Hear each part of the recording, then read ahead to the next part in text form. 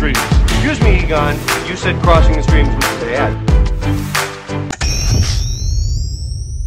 Cross the Streams podcast, dishing on the drive segment. Kip and Kane back together for current events in the sports world. And without diving too much into the games, Kane and I want to talk specifically the NBA, National Basketball Association, the Eastern Conference Finals, and the Western Conference Finals. And Kane, we could spend a ton of time talking about just the quality of play, because both these series have shown a lot of great basketball. As a basketball coach, I'm enthralled with the series. But I think what got you and I going is about a 17 text exchange between us watching the West Finals, Game 1, Golden State at Houston, and what's the word we want to use? The culture of cliche criticism, or I think you had a better word about the narrative of not the players on the floor or the coaches, but those gentlemen in suits in front of the camera during the game, after the game, and covering the game. Yeah, man, it drives me wild watching these playoffs, how the narrative that they try and build with each playoff game changes after every result, after a win or a loss, or a blowout win, a close win, a blowout loss, whatever, whoever wins, the narrative changes for the next 48 hours until that next game. And then after that game, the narrative changes. And it's just and then when you really just listen to some of the commentating and the analysis of some of these games, I go nuts. I go crazy. I sit there and if you ask my wife who watches me just get infuriated, we had to talk about it. Because, like you said, we were exchanging texts back and forth after watching this latest debacle of analysis, if you want to call it that, between Chris Webber, Reggie Miller, and Marv Albert. It was just and then you got Chuck and Kenny and the TNT crew, who I love, right, but also can't stand their analysis sometimes. It drives me nuts. I know it has to drive everyone else out there crazy too. Yep. At least the ones that I think that have a little bit of basketball knowledge, just a little bit. You don't have to have an overwhelming. You don't have to be a coach like yourself, a head coach like yourself, or a guy that grew up playing basketball and around the game my whole life. Those of you that are just casual fans, there's got to be a little bit of you that kind of questions some of this analysis at times. And I think the thing that is most, and like mentioned, first of all, like a whole nother sidebar is the fact that you're absolutely right. I love the TNT crew, except for when they talk about the games. Exactly. Like when I can't stand them. It is so let's give you an example of what Kane and I got going. If you know the series, Golden State is the best team in basketball, has been for how many years now? 3 or 4, aside from the LeBron hiccup, where the best player in the world beat them. Then they add Kevin Durant. And everyone in the world, like you mentioned, you don't have to be a basketball coach, a basketball player to know if you have 5 guys on the floor that can all score and shoot, you're going to be better than a team that has 2 or 3 at any given time. So Kane and I are losing our minds in game when the Houston Rockets, who are the number 1 seed in the West, they won 60 games, right? 65 games with James Harden and Chris Paul playing one-on-one on a ball screen. And for a ball screen, pick and roll for those of you out there that don't know what we're talking about. And they just find the best, is it Chris's turn or James's turn, to beat the person in front of them. And you may not like it, Chris Webber, Reggie Miller, Charles, Kenny, Shaq. But they won 65 games doing it in the best league in the world. No one stopped them. Why would they change now, even though they're playing Golden State? Does that make any sense? No, it doesn't make any sense. Would you do that in your job? Like at Washington, the University of Washington, Coach Peterson would not tell you, you know what we're doing this week, Kane? I need you to find video on the exact opposite of what we've done all season. Exactly. If we would have went into the Penn State bowl game and said, you know what, Saquon Barkley's a really good running back, we're going to completely change what we do up front in order to stop him. We're going to implement a whole new defensive front, a whole new just change our coverage in the back end in order for us to do this. That's what we got to do right now. Throw away everything that's got us to this 10 wins on the year and get us the best defense in the Pac-12. Nope, that's not what we're doing. We're going to do this completely different defense because maybe we saw it on film in the Big Ten or something along those lines. No, that's not how it works. It'd be like a marketing firm saying, you know what we've done? We've been great on social media, but we've getting a little challenge from our competitors down the streets. You know what we're going to do? We're going to blow it up and go newspaper ads. Blow it up. It doesn't. So here's another example. Chris Webber is screaming at the Houston Rockets to cut more. And granted, when Chris Webber played, he played on a team whose scheme with Coach Rick Adelman was cuts, split cuts, back cuts, curl cuts. That's awesome. That worked for you, Chris. Guess who it doesn't work for? PJ Tucker, Luke Mbamute, and Clint Capella off of James Harden. People and Reggie Miller's yelling, they got to make a quicker decision. James Harden has built his entire MVP season on 13 dribbles of possession. That's what the man does. But today, game one, he's going to suddenly pass it quicker to guys who can't dribble. Yeah.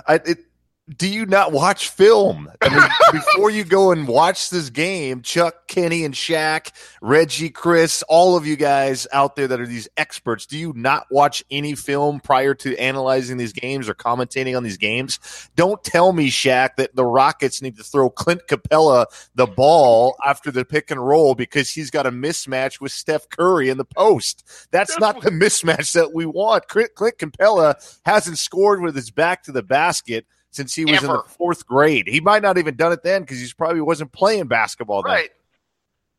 And that's the infuriating part that the Rockets probably aren't going to beat the Warriors. But that's the thing. Nobody's going to beat the Warriors strictly because of who the Warriors are. And yes, the Warriors run some more screening cuts action, but guess why that works? It's not going to work for your fifth grade team.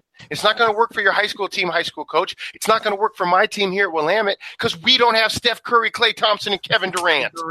Exactly. That's why our stuff isn't that awesome.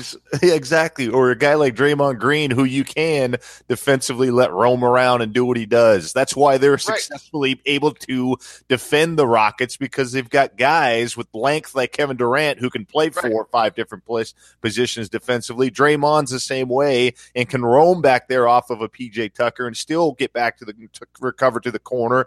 These guys are very good, regardless of what you think they should be doing offensively, Rockets-wise. The Warriors are probably going to still outscore them.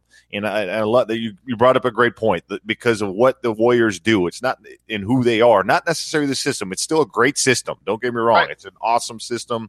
But don't tell me that every team in the NBA should play like the Warriors because they can't. The Cleveland Cavaliers, for example, can't play like the Warriors. I'm sorry. Right. They don't have the guys. No, if the Milwaukee Bucks decided to run the Warrior system, they'd be terrible. They would be absolutely terrible. And they're talking about, you know what, Mike D'Antoni just doesn't adjust. That's what I want America. Can we talk about that in this same segment as coaches? Yes. Like we're coaches that our job, right, is to find the definition of what an adjustment truly is. Mm-hmm. And I hate to tell people, it is not a magical reimagination of your team in the heat of the moment. You don't have an hour to call timeout and then go tell your nose tackle, you know what you're going to do? You're going to run back to the goal line and lay on your back. That's it. Like people, they keep saying Mike D'Antoni doesn't adjust. Why should he? He's got the best one-on-one player in the world, a Hall of Fame point guard, and he puts them in ball screens until they find a mismatch. It's great offense. Your keep away, flex down pin screen that works in high school with no shot clock doesn't work in the NBA. Why would we? Yeah, sorry to cut you off, but it is such an overused word when it comes to analysis and commentating. It drives me absolutely crazy. They do it in football all the time. Yep. Oh, halftime adjustments. This guy does. He's a master of halftime adjustments. Really. Because you can see the fine-tuned detail adjustment that they made at halftime. You have no idea what you're talking about. There was not some magic, amazing, throw out this playbook, let's go to this playbook over the course of halftime, first quarter, second quarter, third quarter. That doesn't happen. Realistically, people, I'm telling you right now, it does not happen. You can't. You have to be able to build your defense or your offense, football speaking, to make the subtle changes or the little slight adjustments within your scheme. You don't just flip schemes just like that. You don't go from a run and shoot offense or a fast tempo offense to all of a sudden I'm going under center and running power because you can't stop the run. It doesn't work that way. No, and I love how at halftime, the Warriors always win third quarters. And people say, oh, Steve Kerr. He goes in, and I think people are mad. And Steve Kerr's a great coach. I'm not talking anything about Steve Kerr. He doesn't draw 9 new things on the whiteboard at halftime. You know what happens? I bet occasionally Draymond Green cusses out the team, and they play a little harder. 100%. I bet occasionally Clay and Steph, instead of going 2 for 6, go 5 for 6 because they're the 2 best shooters that have ever lived. Yes. I mean, and I heard That's Doug the Gottlieb. Adjustments. Yes, that's the adjustment. I heard Doug Gottlieb tell America that, you know what the problem is? James Harden, his teammates get bored. They get bored watching him play. But then in the same breath, he says that Golden State's plan is to not leave shooters and let Harden go to the basket. So you want James Harden to not only not get to beat his guy like he does constantly, but knowing that Golden State is staring at PJ Tucker, throw it to him anyway? Instead of shooting 75% and getting 41 points? Yeah. What should we do, Doug? Should we run the picket fence so we can get Trevor Ariza a 2-foot pull-up? Yeah, exactly. Yeah. Forget it. Let's scrap Harden getting his 41 points. Let's make sure Trevor Ariza gets 20 plus. That's going to win us this series. Get out of here. I can't believe it. Like, it's just the level of like you mentioned, if I have that job, which I'll never have because I'm not a great coach, and I'm fine to say that. I work my ass off to do what I get. But if I ever was in charge of, you know what, Kip, we need you to call the women's game tonight because the voice of the Bearcats is hurt.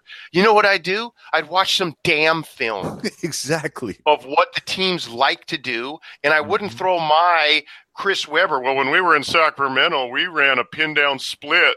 You know what? Nobody split off that in 10 years, Chris. And the Rockets can't do it because they don't have you. They don't have you to throw that pass. It's just like, yeah, it'd be like me as a coach saying, well, no, we're going to run this defense because that's what I ran when I was playing. Exactly. And that's what works for me, so that's what has to work for you. No, it doesn't work that way. And as a commentator, please, for the love of God, do some background film work, some study before you just go out there and throw out generalizations. It drives me it drives me nuts. They throw out these generalizations and they just overkill their points over and over and over again. And God forbid that one time that, like the point that James Harden one time held it too long, they got a bad shot clock situation, They had to throw one up or heave one, and that's the one possession that these dudes just jump all over and make sure they show you at halftime just to prove their terrible points that they really don't have. So Kenny Smith can take his knock knees into the screen for you and show you this exact play that he knows that this just proved my point. Kenny Smith is desperate to be an NBA head coach. That's the behind-the-scenes truth to everybody. He would love to interview for a job. And yet, every time he goes inside the game, he wants to help off of Klay Thompson to stop a Sean Livingston drive. Yeah. He wants to leave a corner, which no one in basketball has left a corner shooter in 10 years. You don't leave corner shooters to stop a runner. But Kenny Smith wants them to because that's what the Rockets did against the Knicks. When the Knicks shot the lowest finals three-point percentage in history, and they won. The game has evolved. The game has changed, and you have to be able to say, you know what would be fun? I want to see if the Rockets system can get to 120 before the Warriors, and it's going to be awesome to watch because it's different. Exactly. You know? Like, I'm going to watch it tonight, and I'm not going to judge James Harden once. I'm not going to compare him to Steph Curry. I'm going to say, you know who the freaking Warriors have? A 7-foot freak named Kevin Durant. And the Rockets don't. And that's probably the difference. Everything else is the X factor right there. That's the X factor that's put the Warriors over the top for the last 2, or is going to put them over the top this year. Did it last year against the Cavaliers and every other team in the NBA. That's the ultimate X factor is the 6'11", 7-footer that can do everything. It's in not to mention, like you said multiple times, the freaking Splash Brothers, the best 2 shooters in the game. Right. How do you defend that? Last thing, we only got 2 minutes left. Listen, people, I know your coach back at Timbuktu High School or D3 University like I'm at. I know we love to plant help defense. Get on the midline. Get over. Guess what you can't do in the NBA, folks? You can't sit in the paint on defense as a helper. It's called illegal defense. So guess what's wide open for all these back cuts and flex cuts in the NBA. It's not the NBA guys being lazy. I would like to see your defense guard a back cut flare when they can't be in the help on the backside. They're going to get back cut too. Sorry, guys. Yes, exactly. Oh, I love it. I absolutely love it. Here's one thing that drives me nuts too. Here's another cliche that is thrown out there way too much, way too often. I heard about 5 or 6 times last night from Mark Jackson. This is his favorite quote this time of year. It's playoff basketball. That's just downright playoff basketball. Anytime there's a hard foul, there's something that extracurricular. Yeah, that's playoff basketball. No, dude. It's still fucking basketball. It's still basketball. Okay, right. That is still an illegal play. You can't do that. Right. That still should be called a foul. I'm sorry. That's still a foul. Just because it's the playoffs doesn't mean the officials all of a sudden need to call it differently. That makes zero fucking sense. It's playoff basketball. It's playoff football. It's never forget. They're going to hold that flag in their pocket a little bit longer because it's playoff football. No, dude. It's the same game. It's the same rules. That might be why Mark Jackson lost in the first round with the exact same team that Steve Kerr won the championship with 10 months later. I don't want to be that guy because, once again, I'm not a better coach than either, but I call a spade a spade. Dishing on the drive, the culture of cliches. Change your narrative.